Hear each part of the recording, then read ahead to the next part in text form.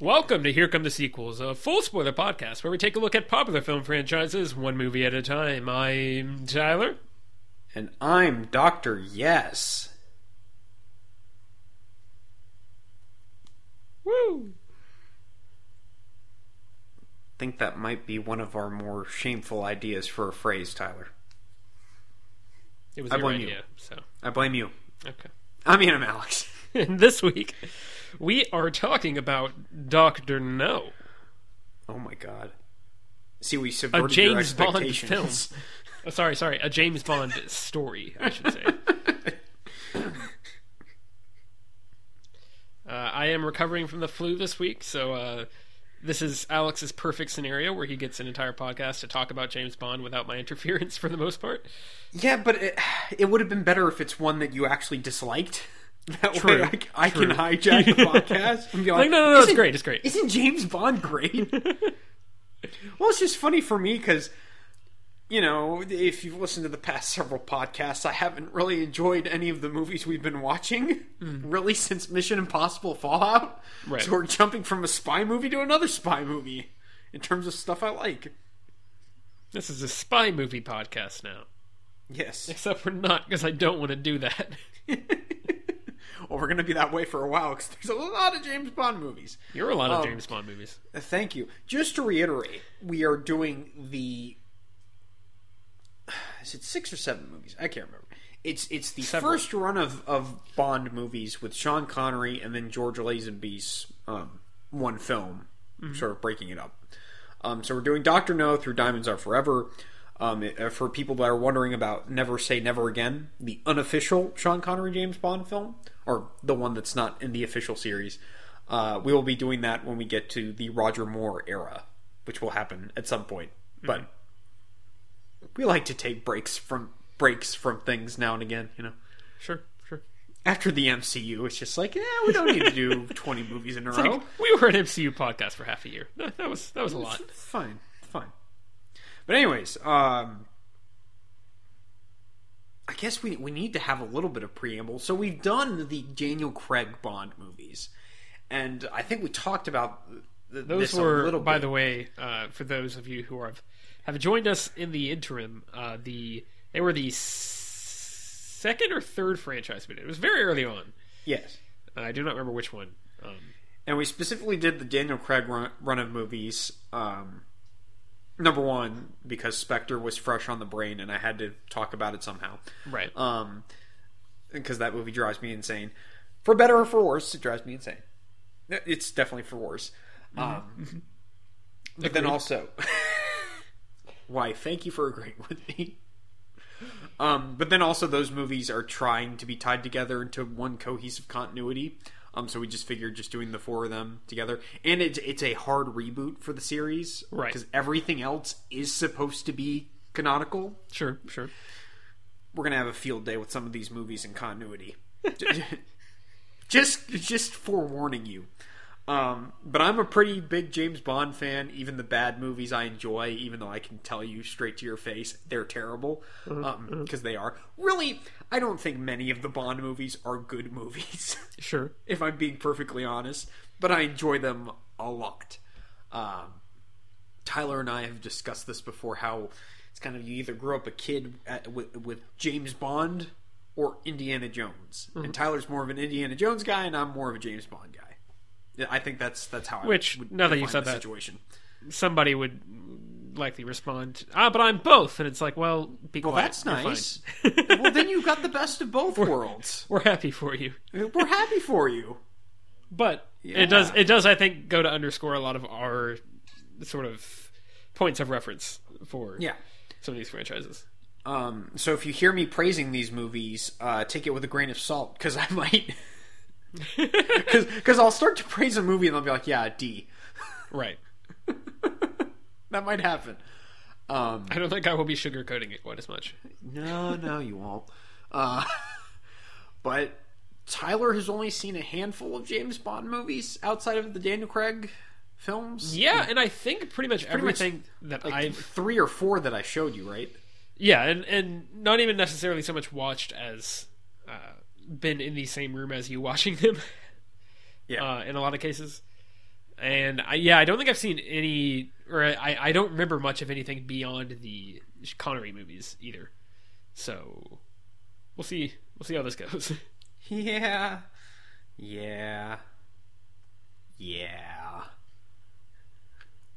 So Dr. No. I'm very curious to see if my power rankings at the end of all this end up being just like wildly different from like I really hope they do. I really hope they're just like you show them to a quote unquote a Bond purist, maybe a guy who goes on Bond fan forums and they're just like, what is this? I hate you. Well, the best thing about James Bond is there's such a variety of the movies, not just in terms of quality, but just in terms of tone, in terms of like locations, in terms of your Bond performances. It's so varied. No two fans are going to have the same list, right? As opposed to like something like Star Wars, right? There's still a sizable number of movies, but really you can like group people into categories in terms of how they're going to rank stuff. It's a lot easier to do that. With James Bond, it's just kind of everyone likes their own section of Bond. And I really, really like that. I know it's a long preamble. I'm going to continue with this long preamble.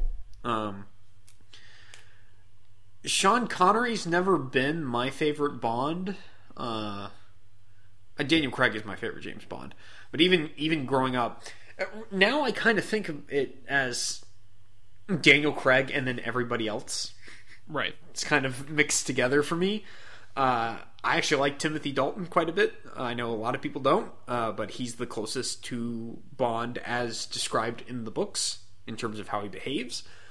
So I really like that. I've been slowly over the past several years, I've been rereading, or some of them rereading, some of them reading for the first time, the Bond series, and I'm a little over halfway. I've been very slow with my progress. Right. And it's very interesting. It's like going back in time. But yeah, Connery's... Like, I like Sean Connery, but I came to this realization several years ago that... And I'm kind of...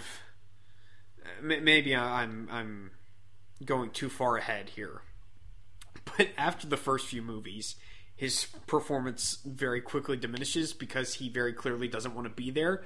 And I've done research. I know what happened behind the scenes with these movies. He didn't want to be there because he kept demanding more money, and he didn't like the attention that Bond, was having on him. Right.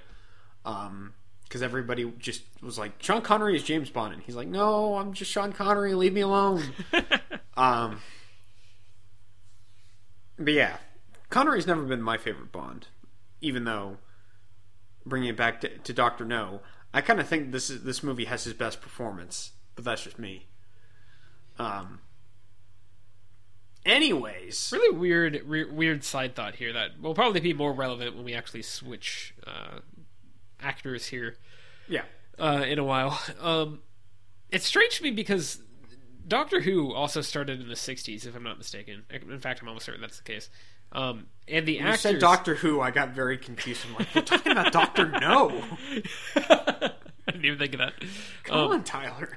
But they I know you're sick. You're not drunk. Debatable. No, they switched actors after the first actor because the first actor was getting kind of up there in age, and he wasn't really fit for the part anymore, and wanted to kind of move on, like be with his family, and so they had the idea of like, oh, let's write in a way for the actor to change, and that's a really interesting thing. And I guess as a larger point here, were these movies produced by the British, or like how did that work out? So the movies were produced by Harry Saltzman and Cubby Broccoli, and both of them were American producers. I think they used mainly British talent to make the movies, but it was an American production. And they used Britain a lot to shoot them, like Pinewood Studios. That's kind of the famous, like, the Bond location. So they used a lot of those resources, but it was made Right. from an American mindset. Okay. I was just curious because, like, that's a weird thing. When was the last Bond movie as well? That was in the 90s, wasn't it? Didn't they? Before Casino Royale, I should say. Oh, it was Die Another Day, 2002. Oh, so they did actually get to 2000s. Okay. I was going to say, because also Doctor Who...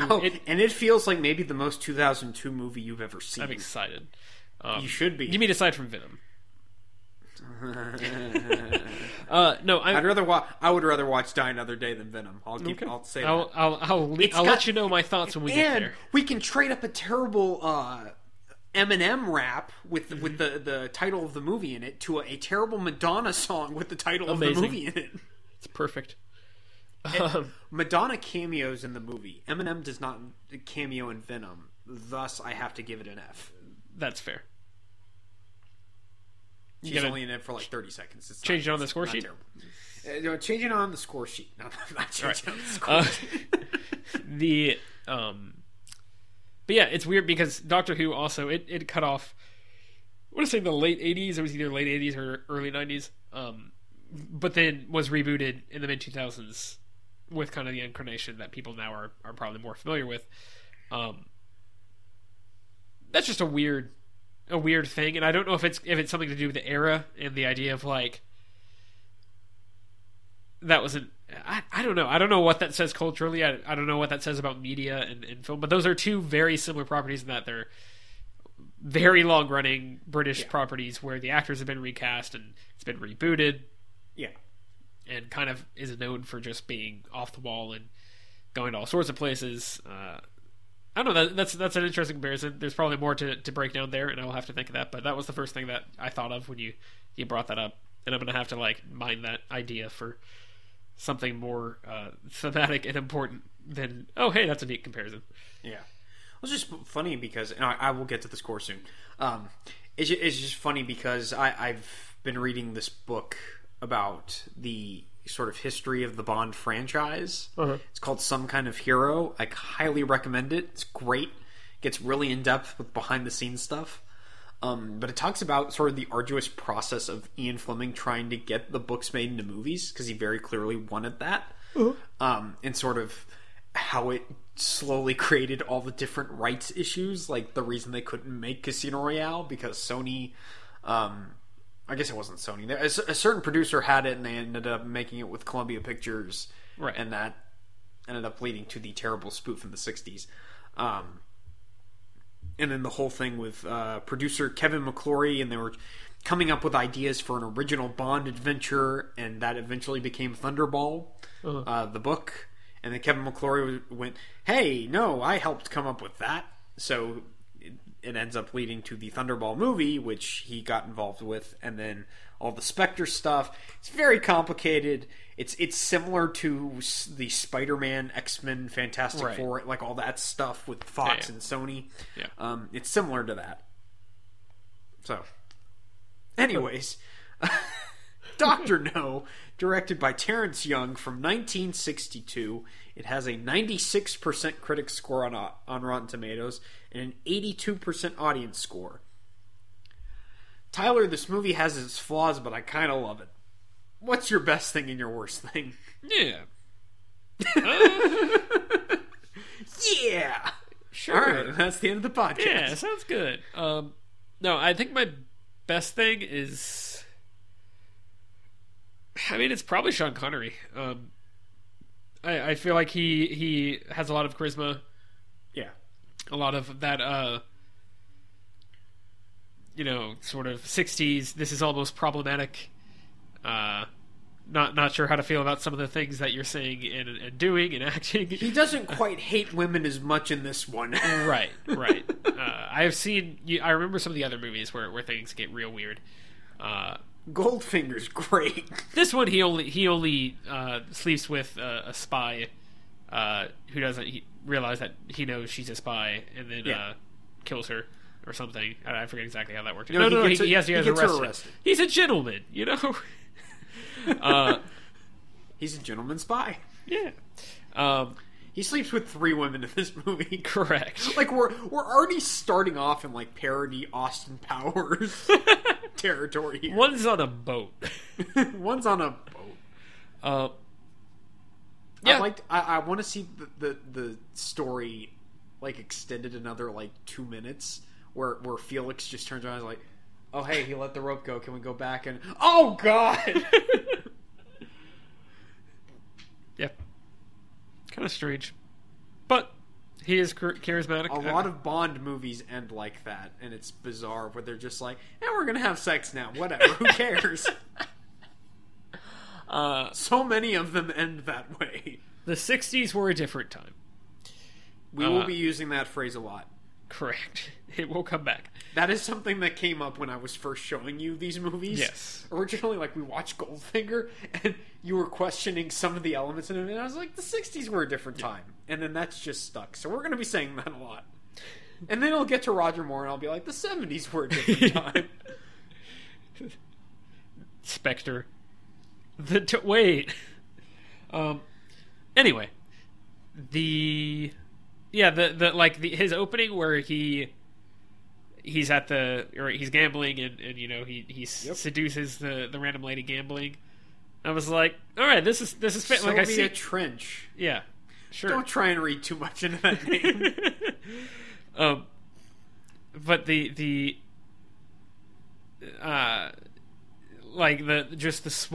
suave nature he has and everything, that scene, I'm like, okay, this is. It's definitely misogynist and very, you know, kind of... Hey, at least they're progressive enough to have her gambling.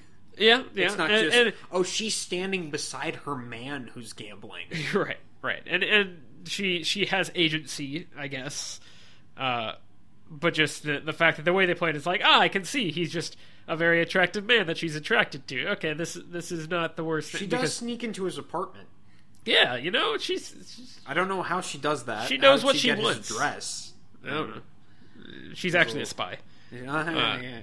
She does come back in the next movie for a amazing. scene. And then she's promptly discarded from the franchise, like many a Bond women. Oh, God. But yeah, you know, I was like, okay, he's not just grabbing her and like taking her by the hand to his room, being like, now you're going to get on my bed. Like, you know, it's not just immediately, I'm going to. He just points to the bed. You're going to get on the bed now, right? Yeah, I'm going to pressure you into sexual relationships. It's just he's throwing off. Oh, you mean like the beginning of Thunderball where he almost dies and the lady comes in and she's like, "Oh my God, I'm so sorry. Something went wrong with the equipment." And he's like, "Okay, I promise I won't tell as long as you have sex with me." That's how that scene plays out. Incredible. He blackmails this poor lady working at this fitness resort for sex. Woo! The 60s were a different time. Already. So, my worst thing. Indeed. Why'd they kill off Coral like that? Because he had to die at that point for the plot to continue. But it was like that was the most just like what's happening? Where Coral side character who's you know been helping Bond kind of like scope out the island and like he's been kind of an on and off comic relief sort of character. And then they have him a vehicle that for some reason, I guess we're gonna have to talk about this. So there's a vehicle that has been equipped with flamethrowers and like dragon paint, and and it's just like a Jeep. But somehow this has convinced everyone that it's like an army Jeep or whatever, and it's convinced everyone that there's an actual dragon on the island. Yes, and it freaks out the natives. Yes, and then we don't go near Crab Key. There's a dragon there. Yeah. Then Coral gets burned by this, like horribly burned, and like the way they shoot it, I think, is almost maybe more horrifying than they expected it. Like they meant for it to be. Like I think, I don't know. I don't even know. It's just a very quick cut, and then like a scream, like a blood curdling scream from Coral, and then we just never see him again. Bond is like looking at the smoldering wreckage of his body at one point. Yeah, just kind of like, well, that's kind of sad. And then and then we just never address it again. Like Bond's nenever upset about it. Honey Ryder's never obsessed about it. It's something. She has more reaction to Bond stabbing that guy when they're in the water. Yeah. Where she's like, "Why did you do that?" And he's like, "Because I had to." Yeah. She has more reaction to that than Quirrell getting horribly burned alive. Yes. And I liked Quirrell. I have some concerns. Quirrell's cool in my book. I like Yeah. him. He took a broken light bulb to the Yeah, that cheek. was was weird. awesome. That was a weird thing. That was awesome. I was like, shouldn't his jaw be hanging open at this point? He should have just broken her arm right there. I found it weird that the photographer never comes back. Like she's, Yeah. I feel like you could have somehow, just for efficiency's sake, combined her and the Miss Taro, is the assistant that Bond sleeps with and then gets her arrested. I feel like you could have somehow melded the two of them together. Yeah, probably. And maybe it's just me going, Bond doesn't need to sleep with 3 women in a movie. Well, if you do that, then he's still slept with 3 women, but now he slept with a 3rd woman who used to be 2 women.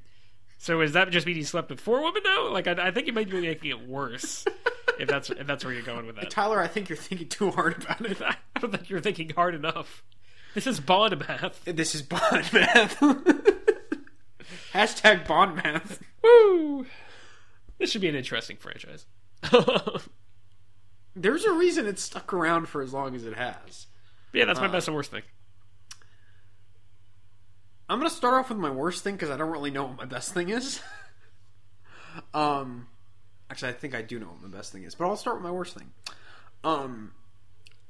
I think my worst thing overall is just weird editing, and that mostly has to do with the music. Because it comes down to they have the James Bond theme and then just like generic normal movie soundtrack, and then like the Three Blind Mice song and the Underneath the Mango Tree song that they're kind of interspersed. But scenes will just start and it's like, oh, the James Bond theme's starting. And then it cuts to just a different section of the James Bond theme. Like, it's not cohesive in how it's edited. And the opening titles are just bizarre. Yep. In retrospect. With the context of the rest of the franchise, it's like, well, everyone, they have like a single opening track. Yep. That they have like the opening titles are kind of consistent. But this one is just like, no, we got kind of like a weird television techno thing going on with the James Bond theme, and then it just cuts to people dancing, and it's like weird dancing. Yeah. Like, oh, we're in Jamaica. We're dancing. We're hip. We're cool. And then it just cuts to the Three Blind Mice song. I forgot about that. It's bizarre. It was weird. I remember watching that for the first time. Like, am I watching the right movie? Like, I know the James Bond theme was here, but come on. Also, the Daniel Craig shooting the camera, that's an improvement, I have to say, the way they do that. Well, the best part is it's not even Connery in that first scene. And I think for the first several movies, it's not him. Uh-huh. It's a stunt guy. And I guess maybe the idea is that it's not necessarily Bond, but... Right. But I feel like that should be Bond. That just makes sense. It's that. Well, also the whole thing when you break it down, it's like, oh, you're looking down a gun barrel. The guy somehow gets the drop on you, even though he just walks in frame in the gun barrel, shoots a bullet, and then you start seeing blood through the gun barrel. Like, yeah. If you try to break it down logically, that opening makes no sense, but it looks awesome. I kind of feel like the animations, to me, they very much trigger a Monty Python a reaction in terms of the animation, which it makes sense because of the time period. Yeah. But that was the first thing I thought of, was the way that they'll do the kind of like 2D like stuff sliding around. Yeah. That was like, I feel like we've come a long way from here. Well, it slowly improves. And then you get to Die I know Another there's Day. many different The best versions. part about the Die Another Day opening titles is that when Bond does the gun barrel, you see the bullet. There's a CGI bullet that goes right through the camera. Okay. And it's just bizarre. I'm like, excited. Oh, this thing that doesn't actually make sense when you break it down, you're making it make even less sense. Beautiful. It's awesome. I believe and terrible. Dr. No, or not the movie we're talking about. Die Another Day, I rewatched recently. There's a good plot in that movie somewhere.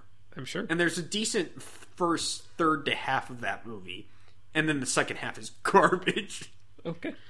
Good to know. But it's got an interesting hook. You're gonna have to put the ideas.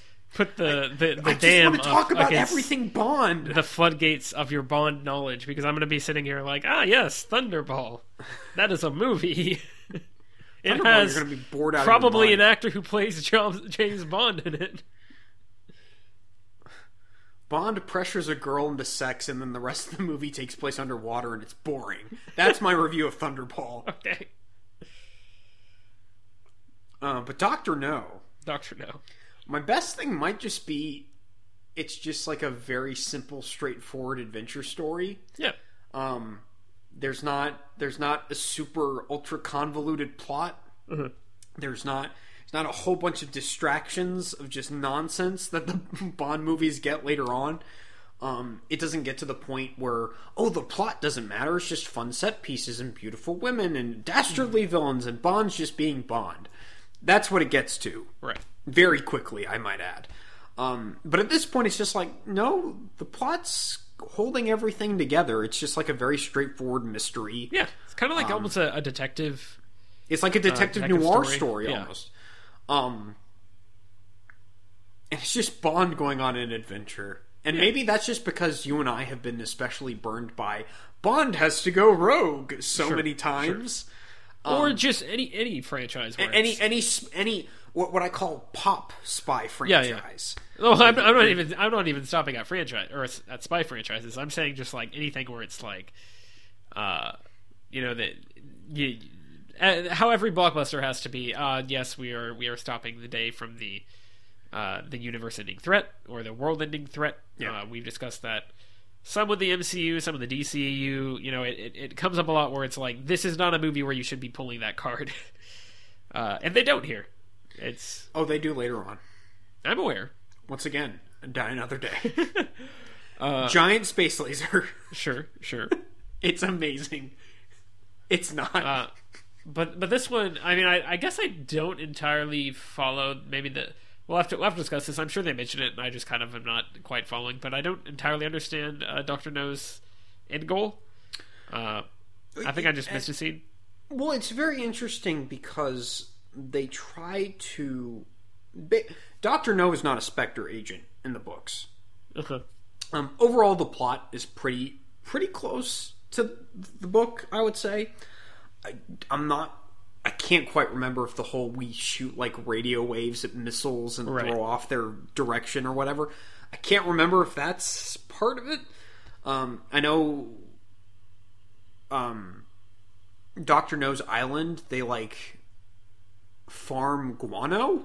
Like there's a bunch of bats and like that's just a thing. Uh-huh. And Bond eventually, I think he kills Dr. No by burying him in just mounds of guano. Okay. So it's like very weird, bizarre, and offbeat. I kind of understand why they didn't exactly go with that. Especially when it's like, no, we're gonna throw Dr. No in like, that was a neat nuclear material or whatever he gets dropped in, and he can't climb out. I didn't realize that was he can't grip. Sure, I didn't realize that was the ending of the movie though. Like I was like, oh, he's gonna like get out of this somehow, and then we're gonna move. And I was like, no, it's a really he's dead. Cool set, and and it's just like, it just starts to blow up. It's fine. I mean, it's just like I just wasn't expecting it right there. Yeah.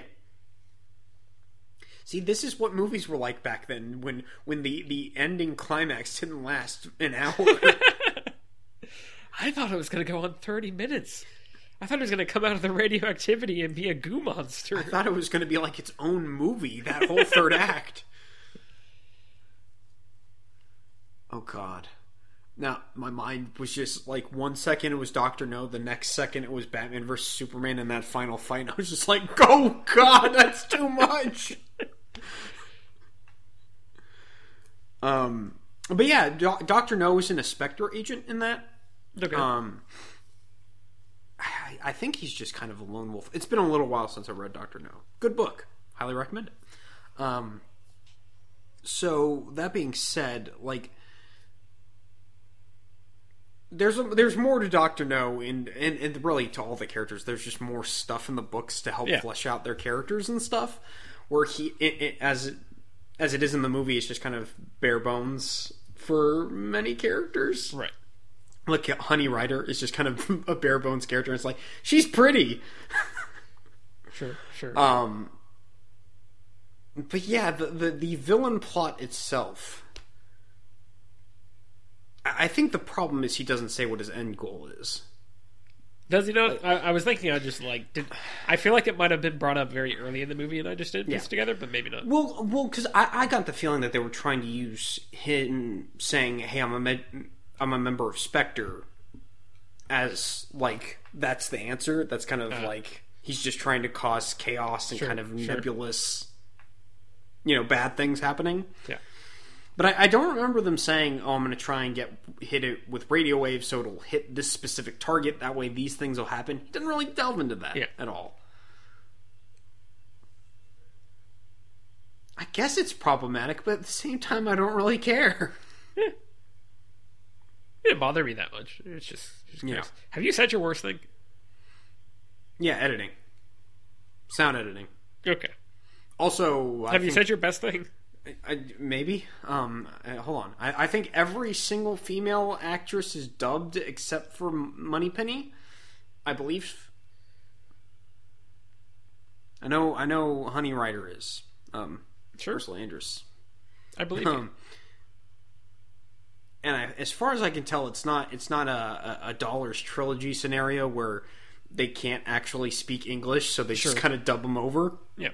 Here, they can speak English. I guess that their accents just don't fit the character, or maybe their acting's not very good, so they just dub them later. Sure. Which I think you said beforehand, it kind of makes it less distracting, if that's the actual reason. Because they're speaking the same language, yes. Yeah. Very good. And when they're mouthing the words, you're like, okay, they're mouthing the correct words. It's fine. What more can you ask for, really? What more, really? But yeah, going back to my best thing, it was just kind of how straightforward and simple the plot was. Right. Just efficient mystery story. We're done.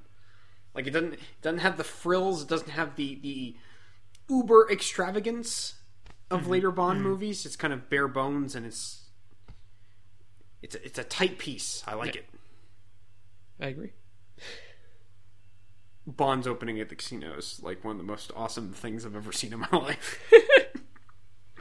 Which is weird because I think his actual delivery when he says Bond, James Bond, it doesn't sound like Connery.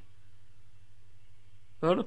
Like the way he says it's not like how he talks through the rest of the movie. And maybe that's just because he's got the cigarette in his mouth when he's talking.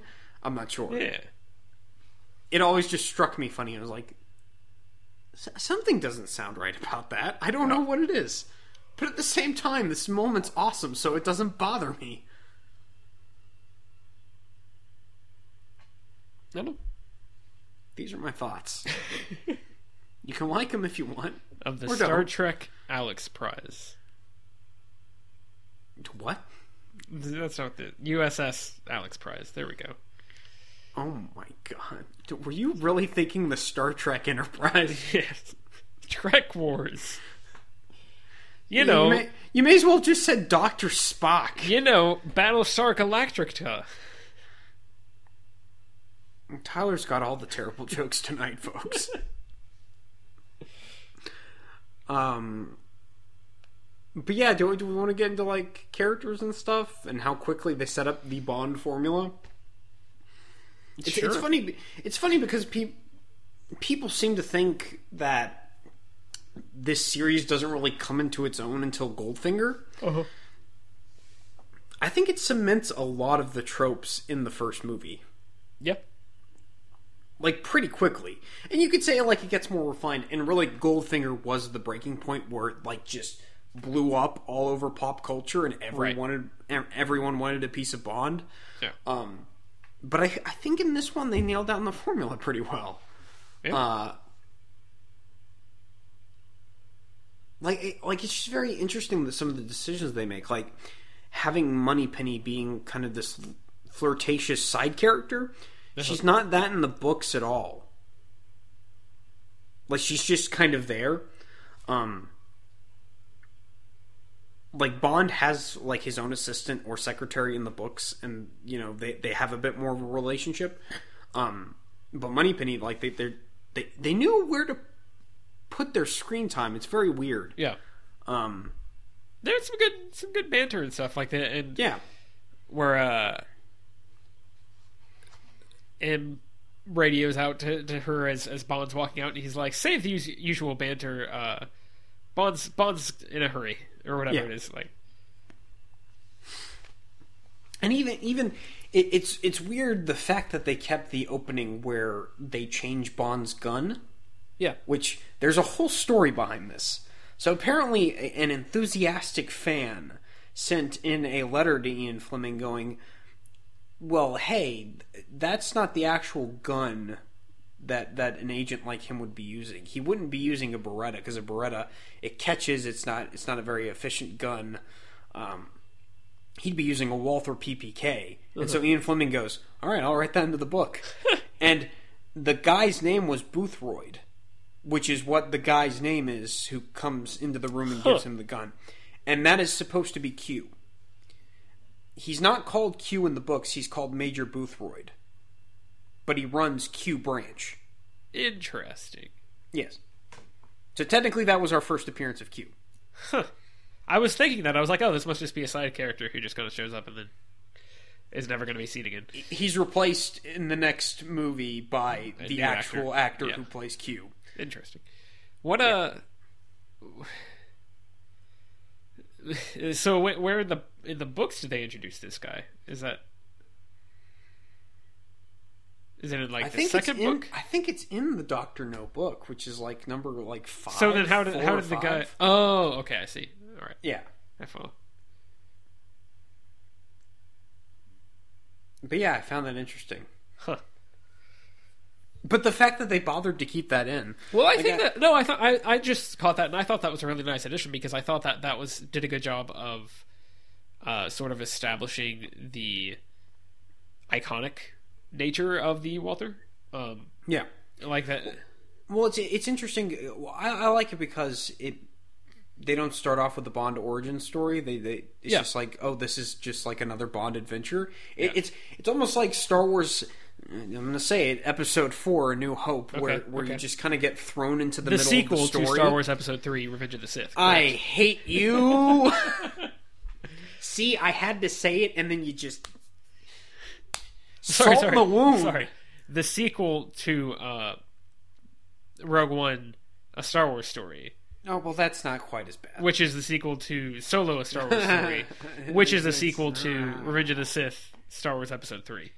See, what if I just press stop on this recording right now? I mean, I can keep talking. And just close my computer. I have all the power. Fine. I give Dr. No a B. Good night, everyone. Y'all want to talk about Endgame? Yeah! We're going to get wrecked tonight. Cold meds. Let's drunk, do it. Get drunk with Alex and Tyler as they randomly discuss Endgame for 5 hours. Based on 2.5 minutes of footage? Correct. Maybe less? Rocket's gonna die. Everyone's gonna die. That's my Endgame analysis. Everyone else is going to die. It's gonna be great. Yes. It's gonna be great.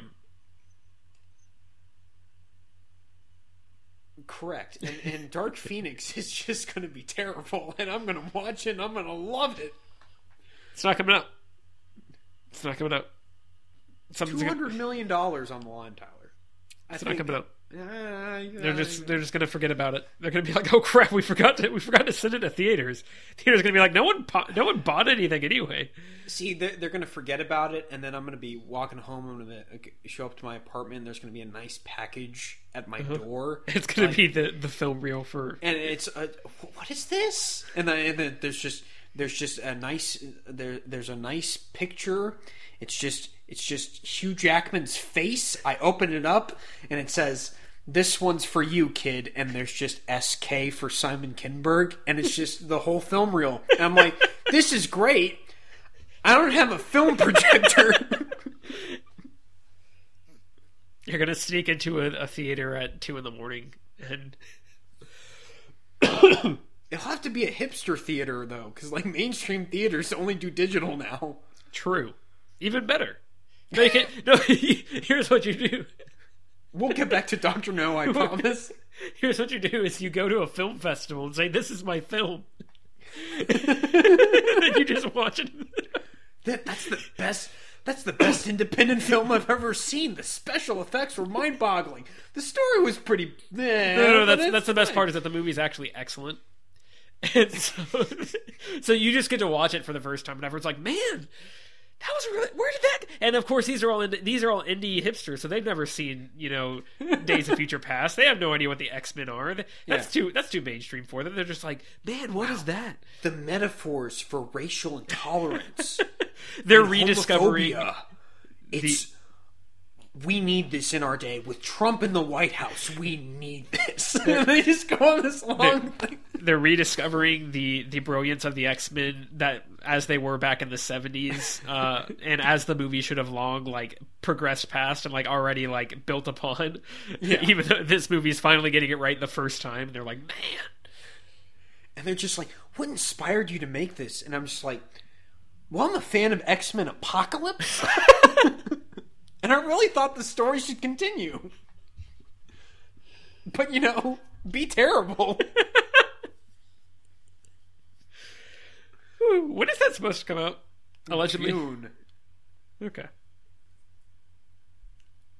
I don't know what I'm doing with that information. I just wanted to have it in my head. It's not coming out, but I'll be optimistic. I can't tell you why, but I wanted to put it on my calendar. I don't know what my reasoning for that is, but I want to make sure I'm aware. We're going to the midnight premiere.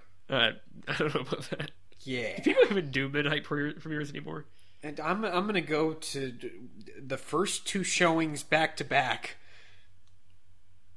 And that way, when I walk out of the first one, I'm like, dear God, that was terrible. Then I'll have to sit through it again. It's going to be great. Somewhere along the way, you'll find enlightenment. So, Dr. No. Well, it's very interesting how this one... It's funny how we talk about, franchise mentality, we got to set up sequels and whatever. Yeah.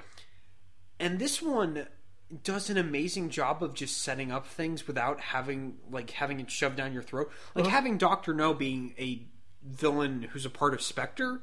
Yeah. It's actually a really interesting idea. Yeah. It's just we can set up Spectre. That way we can use them in later movies. Yep. And it's funny that we were speaking of X-Men. Actual point to make. We talked a lot about how the first X-Men feels a lot like a TV pilot. Yeah. That's not the first time that's happened to us where we've watched a franchise. In the first movie, the franchise feels like they are, or like Mission Impossible, for example. They're really working out the kinks, and they're like, okay, we've got a basic story here. Let's hammer this out and let's see what happens. They end up with something that is sort of forgettable, but does enough to keep the movie or the franchise going forward. This one doesn't feel like that. This one very much feels like, we've got this movie and we're making this movie. We want it to be a good movie. It's not going to be mind blowing.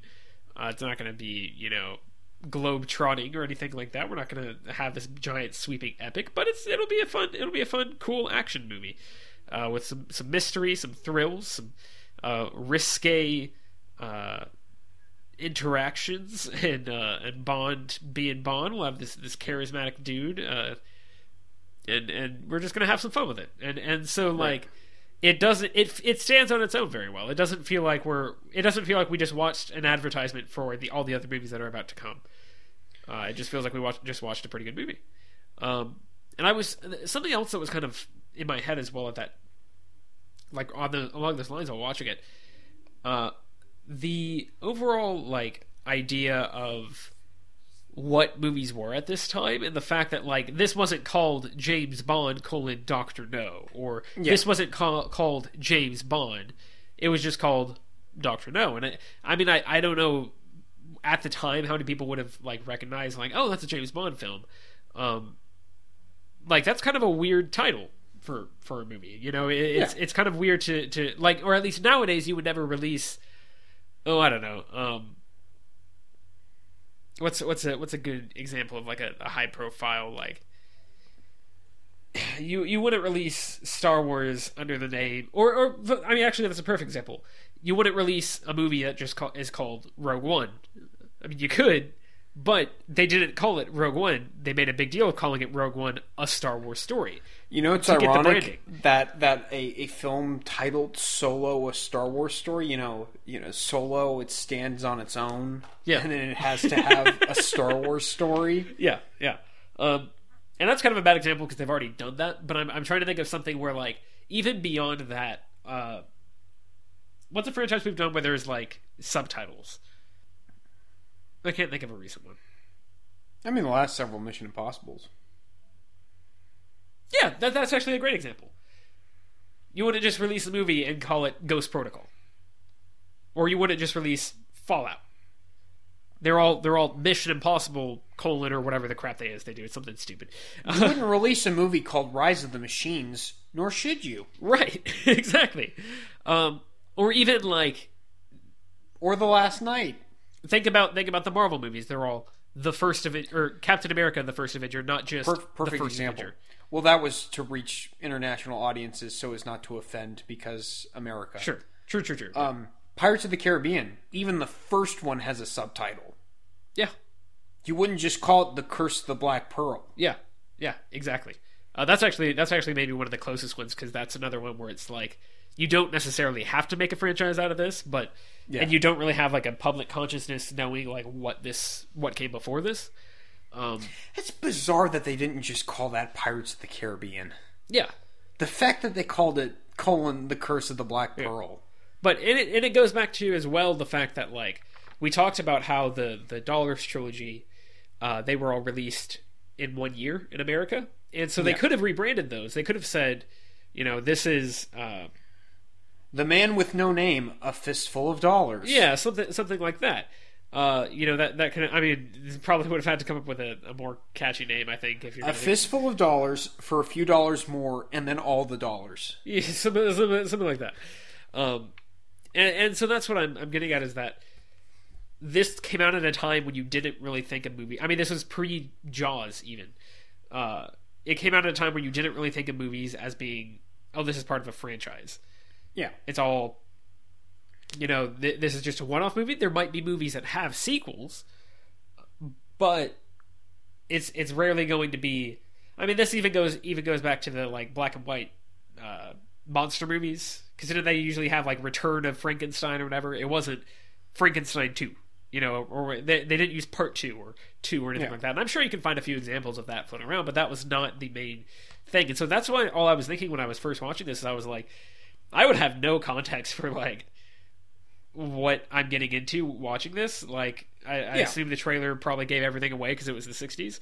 But in terms of like this, just it's just funny because old trailers, the narrator just tells you the plot of the movie, and it's not necessarily like all the footage of the movie is shown. It's just the narrator literally tells you the plot. Yeah. And now in modern trailers, it's just vague lines about the world ending and us having to come together, and then they just show you all the footage of the movie. Yeah. It's like the total opposite. That is, very true. We've come a long way, I guess. The Amazing Spider-Man 2's marketing sucks.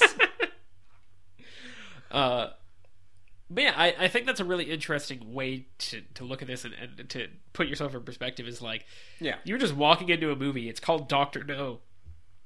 Maybe you've seen some trailers. I saw 007 on the poster. Yeah. Like, what's that about? It's like, what's, like, you would have no context really for the fact that you're getting into something that theoretically could become a mega franchise. Yeah. And you probably wouldn't even really have much of a context for franchise in general, and so that's a really interesting thing. I didn't. It kind of clicked for me that I was like, people may not have actually known what they were getting into with this. Way back when, and I think that might be I think it's based on a book. I do wonder. Yeah, I do wonder if that was. If that at all has had an impact on the movie's popularity and longevity. If it's just sort of like people didn't realize what they had yet, They were like, okay, that was cool. Like, it was this action hero guy, you know, he's charming. He's a charming Scotsman dude. He's going around killing people and having sex with ladies, apparently. Like, lots of them. I am from the 60s, so I relate with this. Like, yeah, that's interesting. I am from the 60s. STDs are not a thing. I am from the 60s. I, too, smoked my way through the entire theater while I was watching the movie. That's true. They specifically had Bond quit. He gave up smoking after a certain point. Huh. In the films. I don't feel comfortable with that. Like, Bond's a hard-drinking, hard-smoking SOB. Well, that's the issue. That's the issue, is that nowadays... And we need to get into the differences between film Bond and book Bond. Well, that's exactly what I'm about to say, is that you've talked to me before about the fact that Daniel Craig Bond is maybe a lot more in line with Daniel Craig Bond and Timothy Dalton Bond, at least in performance, are the closest we've gotten to book because the idea is that he's a lot more like a psychopath. And nowadays, like, a cigarette or a... Not necessarily a psychopath. It's not like he enjoys killing people. It's just... he's desensitized by it. Yes. So, like, it's not a big deal to him when people get killed. Sure. And me just being a snarky guy that wants to argue with you, Quarrel dying, maybe that's what they're going for. Bond's hardened. He doesn't care. But that's definitely not how Bond is played the rest of the movie. That's not what they're going for. But I was going to say... Also, I really wish... You know how Felix shows up at the end to rescue them? He's just like, hey man, where's Quarrel? My best friend Quarrel. I've got some bad news for you, Felix. Oh. But I was going to say... Also, it's nice how they set up Felix as a potential, like, future partner for Bond. But I was that actor... I'm sorry. I wanted to talk about Felix later. I was going to say... he's never the same actor. I think you're getting on a different tangent here. Yes, I am. Cigarettes and hard drinking or whatever, you know, you in a movie nowadays... character walks up to a character in a bar and they're this like grizzled looking, you know, character usually with like a beard, 5 o'clock shadow or whatever. That's kind of a tip off that they're supposed to be kind of the weathered, you know, hardened, general, you know, kind of cynical anti-hero kind of guy. And you know, that would be perfect for a Bond played like the kind of Bond you actually want to see, where it's, you know, this guy who's basically just given up on life and has a death wish and is you know, generally just killing his way through life. And that's an interesting like thing is it's almost a sign of the fact that they were taking it in the wrong direction. If they eventually make him stop smoking, when it's like that's becoming a cue for, oh, this character is very like, you know, we're only showing them smoking because we want you to know they're a terrible role model, basically. Yeah. Well, it's just funny because they want Bond to play for a wider audience. That's what they're going for. Because Bond in the books, he can be kind of unlikable with how he behaves. And Sean Connery purposely wanted to inject humor into the movie, which, fair enough. I think, for the most part, it works. And even, like, as far back as this one, you get, like, the witty one-liners at the end of a scene. Yeah. Where he's getting chased with the horrible rear projection. He's getting chased by the 3 Bond mice, but whatever.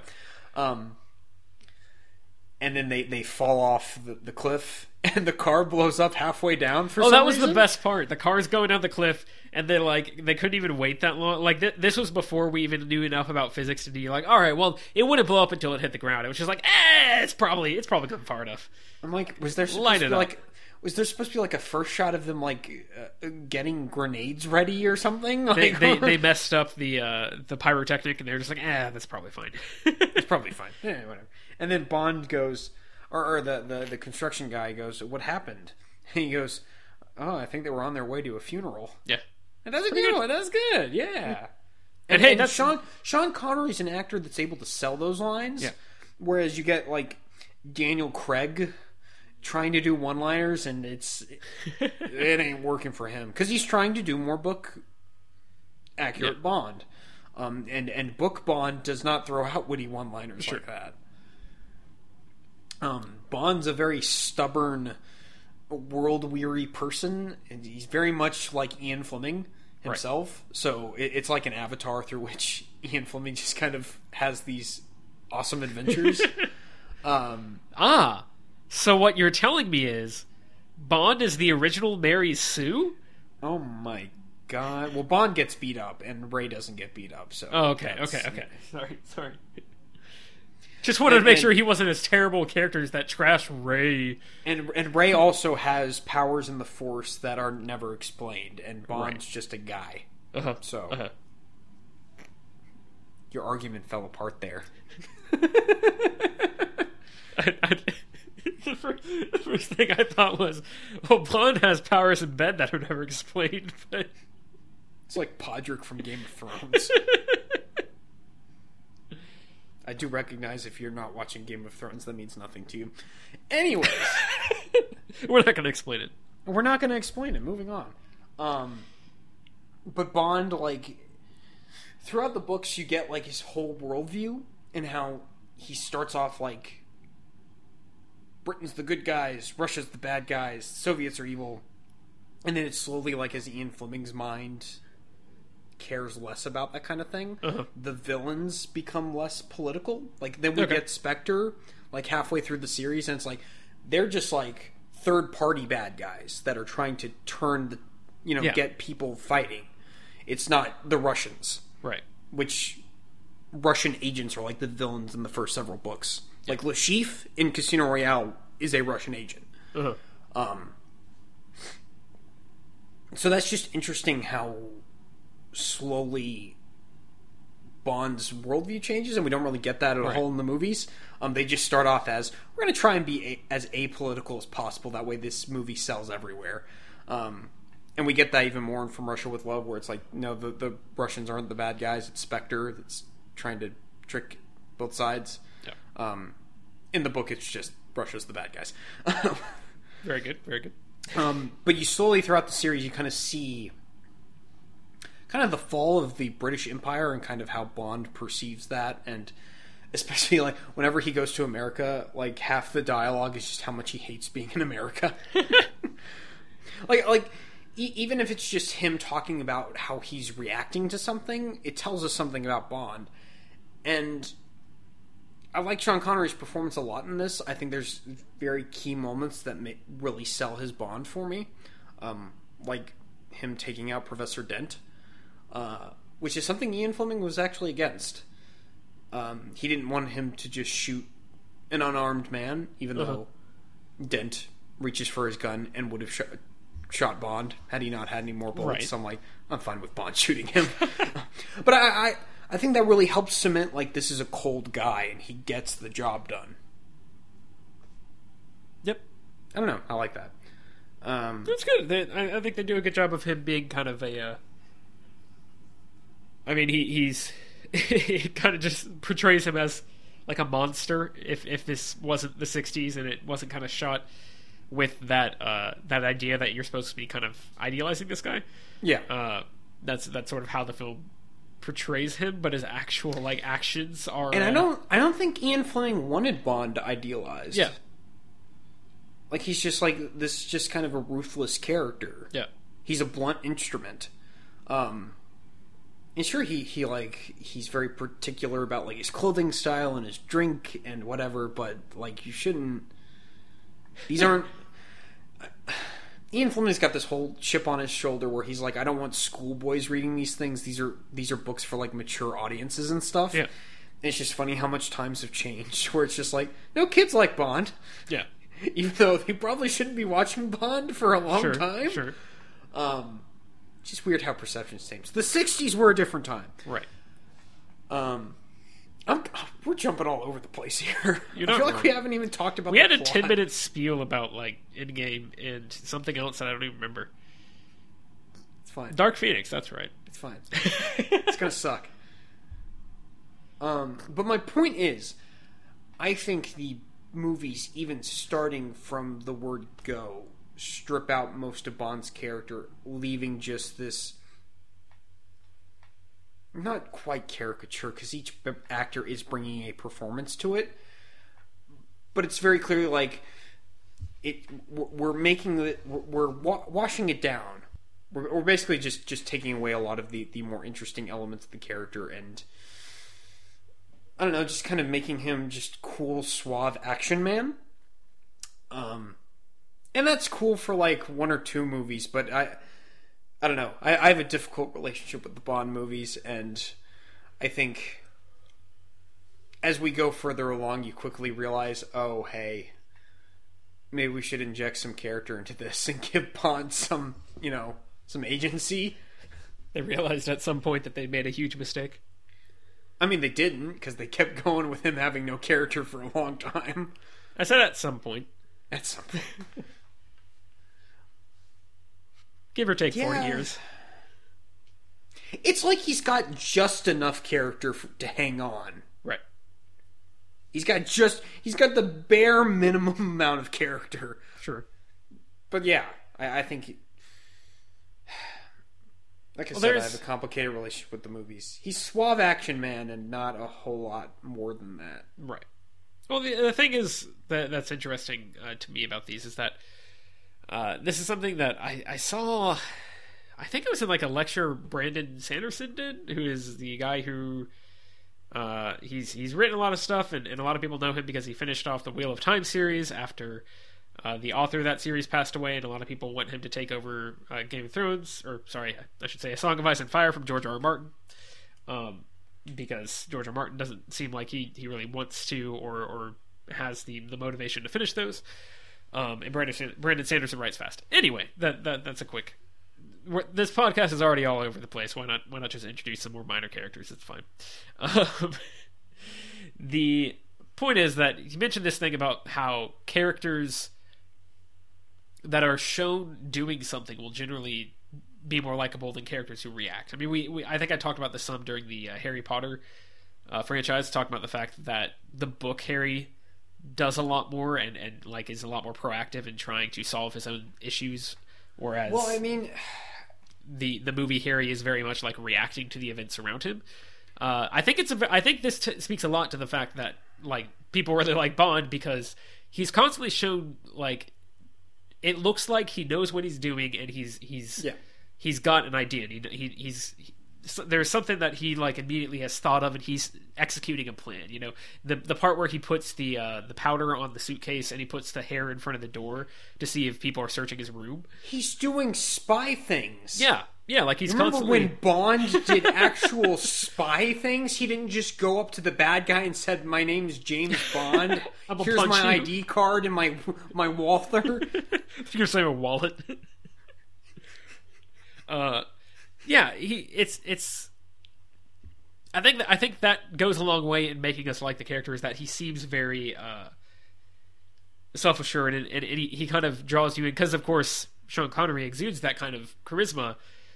And on top of that, you've got a character who is, kind of looks like he's in charge, and he's just generally like trying to get ahead of the situation, and it doesn't always work. Like they do show like he has setbacks where things that he thought were going to work out don't. For instance, he gets this poor random man killed. In a fiery death. He knows Quirrell is afraid of the dragon, and he didn't want to come to Crab Key in the first place. And the dragon starts up, and he's like, "All right, I need you to sneak around and take out the guard. I'll stay back here. I'll shoot out the headlights and the tires. I'll stay back here. You go up there." Yeah. Quirrell, you poor man. Quirrell didn't deserve this. Yeah. It's definitely one of those things, we were talking about this beforehand, where I think we're going to have to address... It's not super prominent in this movie. There's definitely some stuff with like his interactions with him and like Honey Rider. But the general fact that Bond is supposed to be like the... I don't know what the best way to put this. I mean, again, the 60s were a different time. This is why this is a thing. But the fact that Bond is very much... don't worry, little girl. I'm going to help us solve all our problems, and like, Yeah. you can't be expected, you delicate flower, to deal with any of these major issues that are going on. It's okay. I'm smart. I'll put everything together. And the fact that he's the only one who realizes that the dragon thing is just a thing in like a jeep, that's a weird thing. I don't know about that. I think the dragon and the issue with the dragon is just a lack of budget. Sure. I think the budget for this movie was just $1 million. And of course, for the time, with inflation and everything, it's probably not $1 million average in today's money. But for something that's trying to be a bit bigger than a normal movie, yeah, particularly like with some of the production design and stuff. I don't know. That's just one of the areas that I think kind of suffers for it. But I'm willing to go with it. That's fine. Fine. It's interesting that they bring in Felix Leiter. I can't remember if he's in this book. But he's a recurring character in the series. And it's just funny because after this, every time he shows up, minus 2 different occasions, it's a different actor. Every time. And they don't even look the same. Like, they don't even try to go for the same type of guy. No, Like, see, that's the Bond theory that we've been hiding all along. It's not that James Bond is a codename. Felix Leiter is a codename. That's the secret theory. I'd be more okay with that than James Bond being a codename. By the way, $1 million in 1963 is $8 million in today's money. So that's actually not like that's a massive small budget. But 1960s, there's not as much money in the film industry in general, I assume. At least in terms of like being able to throw hundreds of $millions at random crap that everyone's going to hate on a screen. Oh, you mean like $200 million for Dark Phoenix? We're bringing it back. He just can't stay away. I just can't stay away. Anyways, Jack Lord plays Felix Leiter, and he ended up being on Hawaii Five-0, not the reboot. Okay. But apparently in the apparently in the sequels, like they wanted to bring him back, and he was like, "Okay, but I need top billing with Sean Connery." Well, Like, but you're Felix Leiter. You're just like a side character. You're not James Bond. And then they didn't cast him again. I'm like, all right, that's fine. We're not doing that. Well, it's just funny because like most of the actors don't fit the description of Felix Leiter. Specifically, like he's got straw-colored hair. That's something that keeps being brought back as a description for him. I'm like, just keep casting all these brunette guys. Just these like Jack Lord. When I look at him, I'm like, if you had a British accent, you could have been up for the role of Bond. Sure. It does make me wonder if like, were they thinking of trying to do a Felix Leiter spin-off series? I believe it. That would have been embarrassing. Felix Leiter, a James Bond story. Felix Leiter, a Dr. No story, parentheses, which is a James Bond story. Tyler and I are going on sabbatical for 6 months so we can write this script and submit it to Eon Productions. Okay. Sounds good. I've just been informed of this.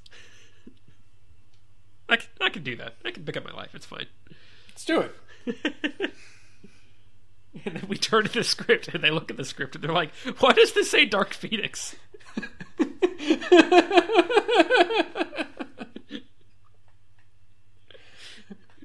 And then I just look at the camera. Got him! Got him! Venom! Oh my god. One day we're going to put out a podcast. It's going to be for like, I don't know, like Transformers 8, a Bumblebee story. It's going to be for You Only Live Twice. Sure. A Bumblebee story. Cares? It's going to be for the inevitable James Bond Transformers crossover. And then the podcast is just going to be a series of just like us saying like phrases that we have slowly accumulated over the course of doing this. It's just going to be like things that like nobody could possibly remember where all these came from, or like have connection to them. And it's just going to be disconnected phrases, and us maybe alternating between crying and laughing, and that's going to be podcast. What are we on now? What podcast are we on? 136. We have released podcast 135. Yeah, that's going to be podcast 137. Is when that's going to happen. Oh my god. Boy. So Dr. No. It's Dr. No. I don't know. Everything else, like, there aren't elements in this movie more than what we've talked about that are, like, super amazing or anything like that. Like, a lot of the acting, like, it's fine. Like, characters like Professor Dent, fine. Yeah. There's nothing, like, super impressive about the rest of it, but it's just solid and competent. Mm-hmm. I mean, the most impressive thing to me, I think, is that the story... We gotta talk about the tarantula scene, though. Sure. It's embarrassing. There's multiple elements that make that scene laughable. What is... I mean, I know that tarantulas aren't actually poisonous, but that's number one. Science wasn't invented in the '60s, so why? Like they hadn't gone to the moon yet. You know why? What are you expecting of them? And the story is about them launching a rocket to orbit the moon. Sure. There you go. Yeah, it all connects. Number one, tarantulas aren't poisonous or harmful to humans, really. Uh-huh. Number two, in the book, it's a centipede. Okay. Like it's a actual poisonous like creature. Yep. I don't know why they just chose like spider in Star Wars Episode 1, or sorry, Star Wars Episode 2, I Attack of the Clones. was thinking that while I was watching this. I was going, did George Lucas like read the Dr. No book and said, I'm injecting that into this? I seriously had that thought. The prequels would make a lot more sense if they were just a collection of things that George Lucas saved from other projects, and we just didn't realize it. Or things he thought he wanted. He to thought do he better. saved. Yeah, like Plinkett does the whole gladiator joke with the arena where he's watched Gladiator and he's like, all right, that's cool. I'm going to do it bigger. Yeah. There's going to be giant termite aliens. Centipedes. There you go. So, number 3, Sean Connery refused to have the tarantula touch him. He was terrified. Okay. So, there's a stunt guy for most of the shots where the tarantula is crawling up his arm. And the one shot where you see Sean Connery in the same frame as the tarantula, there's a glass plate between the two of them. And if you're looking for it, that's you amazing. Can tell. I'm sad I didn't know about this, because I wish I'd seen that. I will have to try and look up a clip of it. Especially in HD. It's laughable. And then lastly, when he knocks, he gets out of bed, he throws the spider to the ground, and then he starts hitting it. The music is in rhythm with him hitting the tarantula, and it feels like an Austin Powers sketch. I think that's the worst scene in the movie. Okay. There were so many just small little elements where I was like, wait, what? And of course, a lot of that hinges on my background knowledge of them making the movie. But still. One other thing I wanted to bring up about Bond's character. Sean Connery's Bond is never this vulnerable again. Like the scene where he's talking with Dr. No at the dinner table, and then they just, like, Dr. No's like, alright, I'm done with this conversation. And then they just beat the crap out of Bond and leave him in the little prison room to try and escape. Uh-huh. Like, we never see him that vulnerable again. Like, he looks like he's in, like, actual pain. Right. When he's trying to crawl through that tunnel. Which, by the way, one thing that kind of confused me, just knowing the book as I do, basically Dr. No's just, like, he's sadistic, and he wants to see, like, people pushed to the nth degree in terms of suffering to see if they can make it. Uh-huh. So he devises, like, this death trap thing, like a test for people that he wants to have suffer. So he forces Bond to go on this it's not necessarily a maze. It's like a tunnel, and it's got all these things. Like it gets super hot, and it's like how long can you last? And he eventually gets out, and that leads into the guano stuff, right? And I think Honey Rider at the end, there are like a bunch of scorpions that are about to attack her, and it's not just she's chained next to water, and I guess they're just going to leave her to drown. Yeah. Which was a weird sort of throwaway thing, where it's like, we're not addressing the fact that there was like a time limit for that. You could have added some. But anyway. I do have to wonder, like, is the death trap like what they have in mind, or are they intending for Bond to just stay in there? Because he gets out pretty quickly overall. Yeah. I don't know. And, like, they conveniently have that vent. Like, it's electrified, but then Bond, like, immediately just busts through it because he's smart. Right. I'm like, but also, like, it leads to their radioactive chamber or whatever. Or I guess it doesn't right away, does it? I don't remember. It leads to the area where they were removing the radiation from them. Right, yeah. Which is a weird scene, but it's also really interesting. Uh-huh.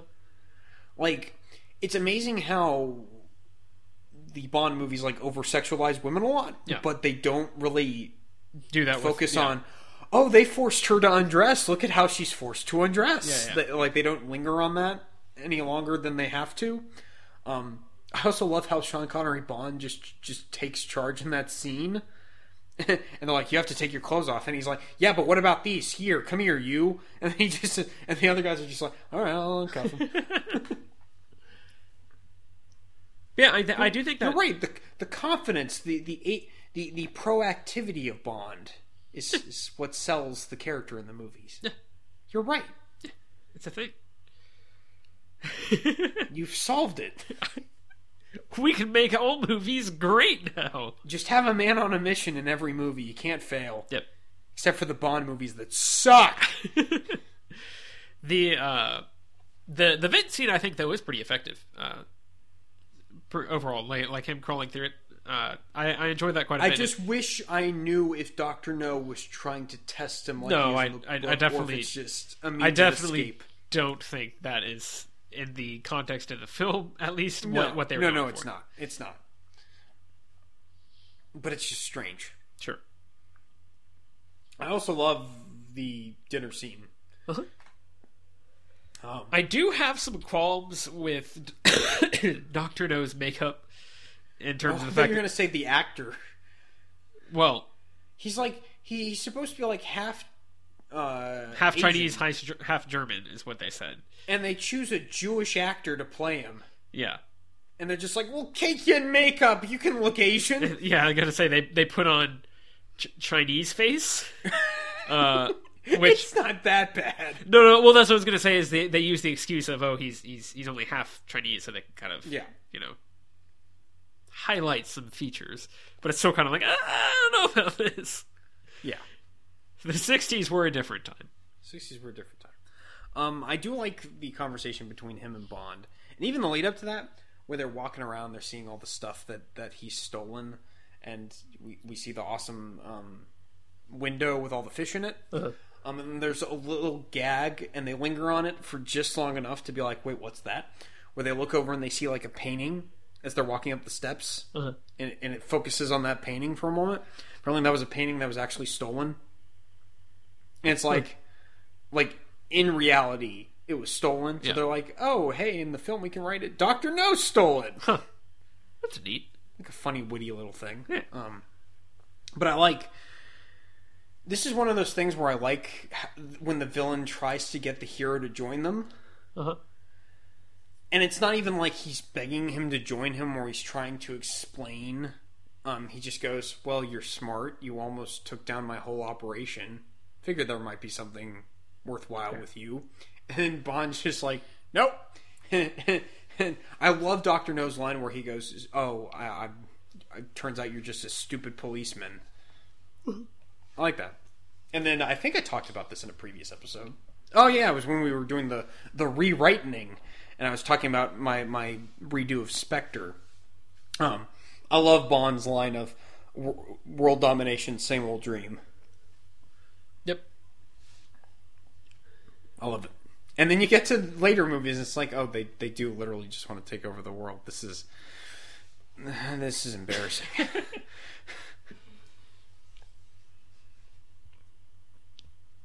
We should review the Austin Powers trilogy after all these. You'd have so much more context. I was gonna say, like, I'd be up for it at some point, but I think we got to get through the Bond franchise first, and we're breaking this up, so that's gonna be a while. Yeah. It's funny how many criticisms I've thrown at this movie, but I do really enjoy it. Sure. I think pretty good. Like I said, it's just like a thoroughly made, efficient spy thriller. Yeah. Not even It a definitely thriller necessarily. It's just more of a mystery. It checks a lot of boxes with in a lot of the same boxes as Casino Royale, I should say. For me, Casino Royale obviously has the advantage of being made more recently, has some more character depth to it. But it also has the best theme song ever. Sure. But I do have some concerns with, or I did have some concerns with Casino Royale's plot and like kind of. You can go back with that podcast. I don't even know if it's listenable, but you can try. You can try and go back to that. And, you thought the plot was a little bloated and chunky, and you could cut out stuff. Yeah, and this one I think is very efficient, very lean.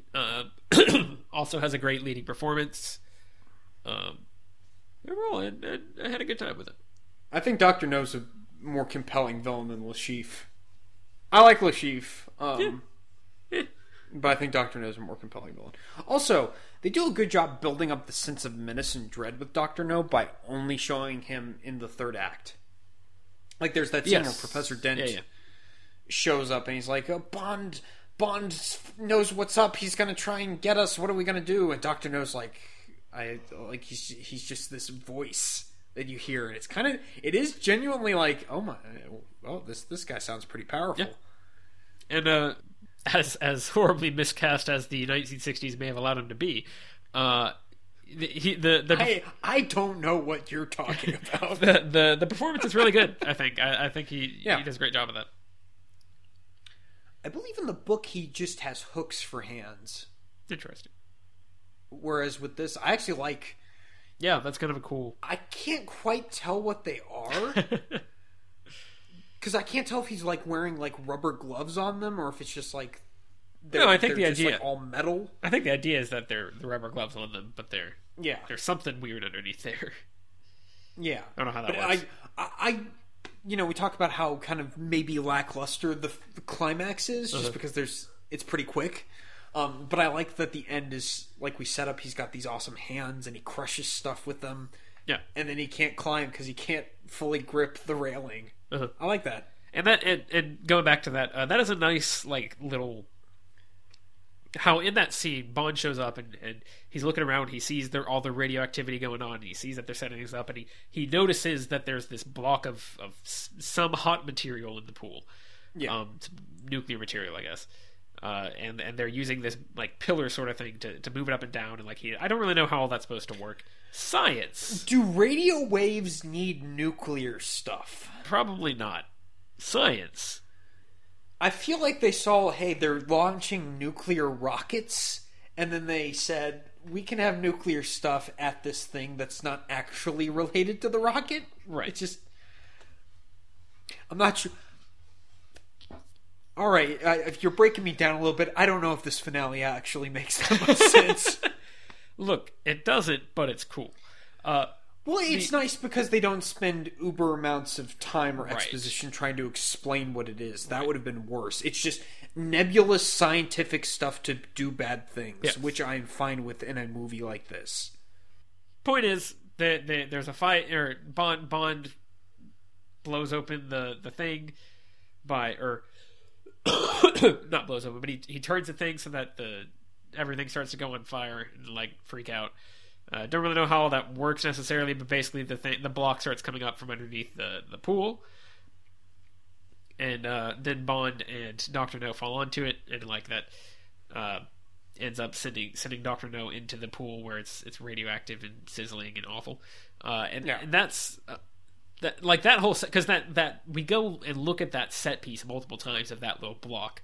And I just think that's very cool the way they do that, and like they kind of, it's a nice thrill to see like, oh, is Bond going to be able to get off that book because it's like sinking and it is so close, that's a really neat little thing that's just like set up a couple times over the span of like 5 or 10 minutes, and they play it off to good effect. I do find it amusing how everything starts to go haywire, and all of the other men working with Dr. No just flee for their lives. Like, nobody tries to stop it or fix the problem. Yeah. And Dr. No's the only one that goes, oh, hey, that's Bond up there. I'm going to try and kill him. Like, he doesn't have guards in there to show up and just, like, shoot at Bond or anything. I'm not sure if that's a problem or man not. likes to get his hands dirty. His non-existent hands. Correct.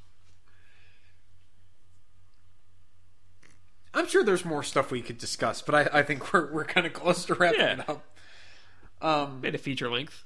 Maybe feature length. I like it quite a bit. It's got problems. It's not a perfect start by any means, but for this franchise, I think it's solid. Yeah. D-. What are you going? Oh God.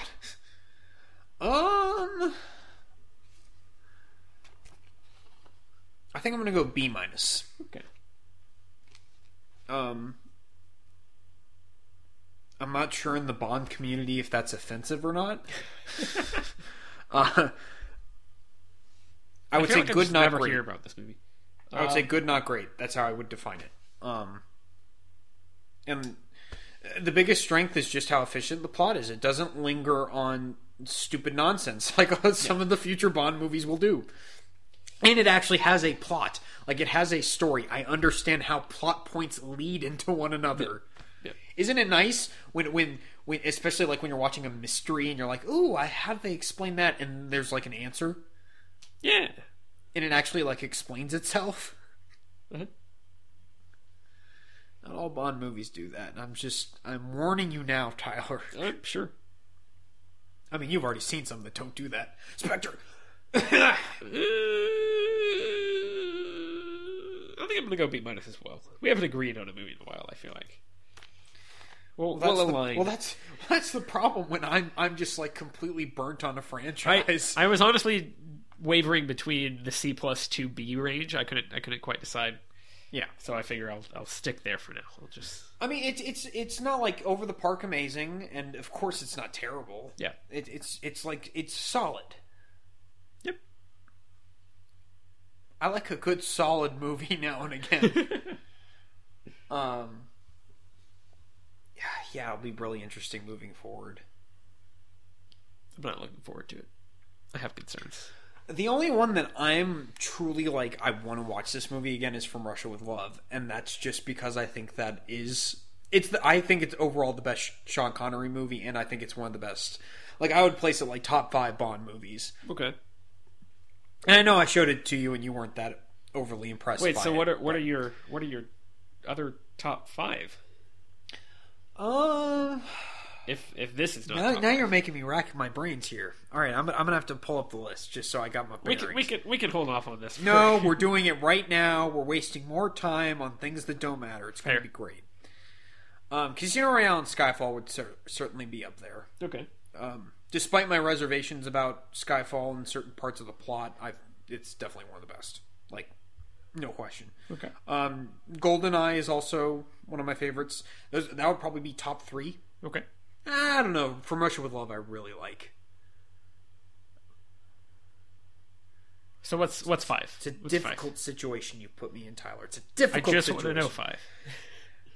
It might be on Her Majesty's Secret Service. Okay.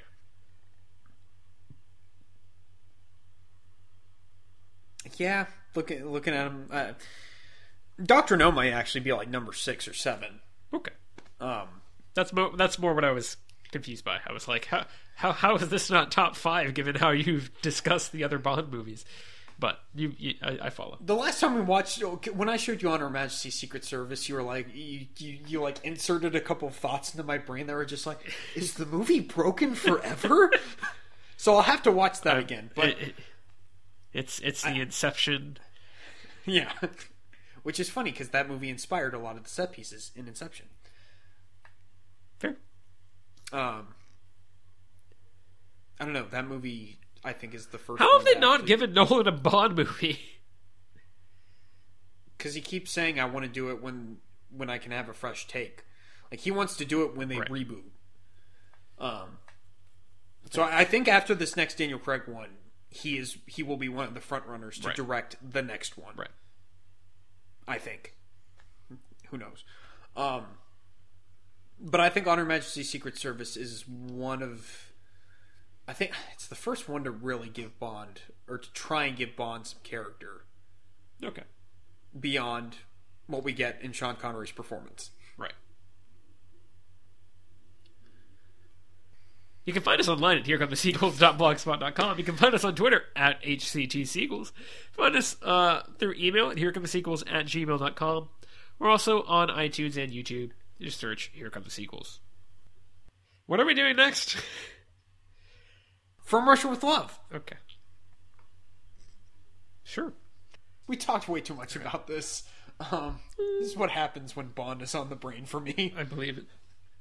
I'm going to go sleep for 10 hours. And then watch every single Bond movie. Incorrect. Without stopping. How can that be incorrect? I know that's what you're going to do. I see it in my mind's eye. I don't think that means what you think it means. I'll get cracking on my Dark Phoenix script. All right. See, I'll use what footage has been provided to me in the trailers, and I'll just write a script from that. Okay. Sounds good. But the rest will be footage from X-Men Apocalypse. Yeah, the rest will be footage from X-Men Origins Wolverine. Oh, even better. I'm afraid of walking out of Dark Phoenix and going, X-Men Origins is looking pretty good right now. That will be something you will have to deal with when the time comes. Oh my god, I can't wait to do the podcast for that. Good or bad, I can't wait. I can't wait, I'm so excited. I'm scared. Say the thing. Thank you for listening, everyone. We'll see you next time for From Russia with Love. Artist Subjective. Nothing is real. Tyler, feel better.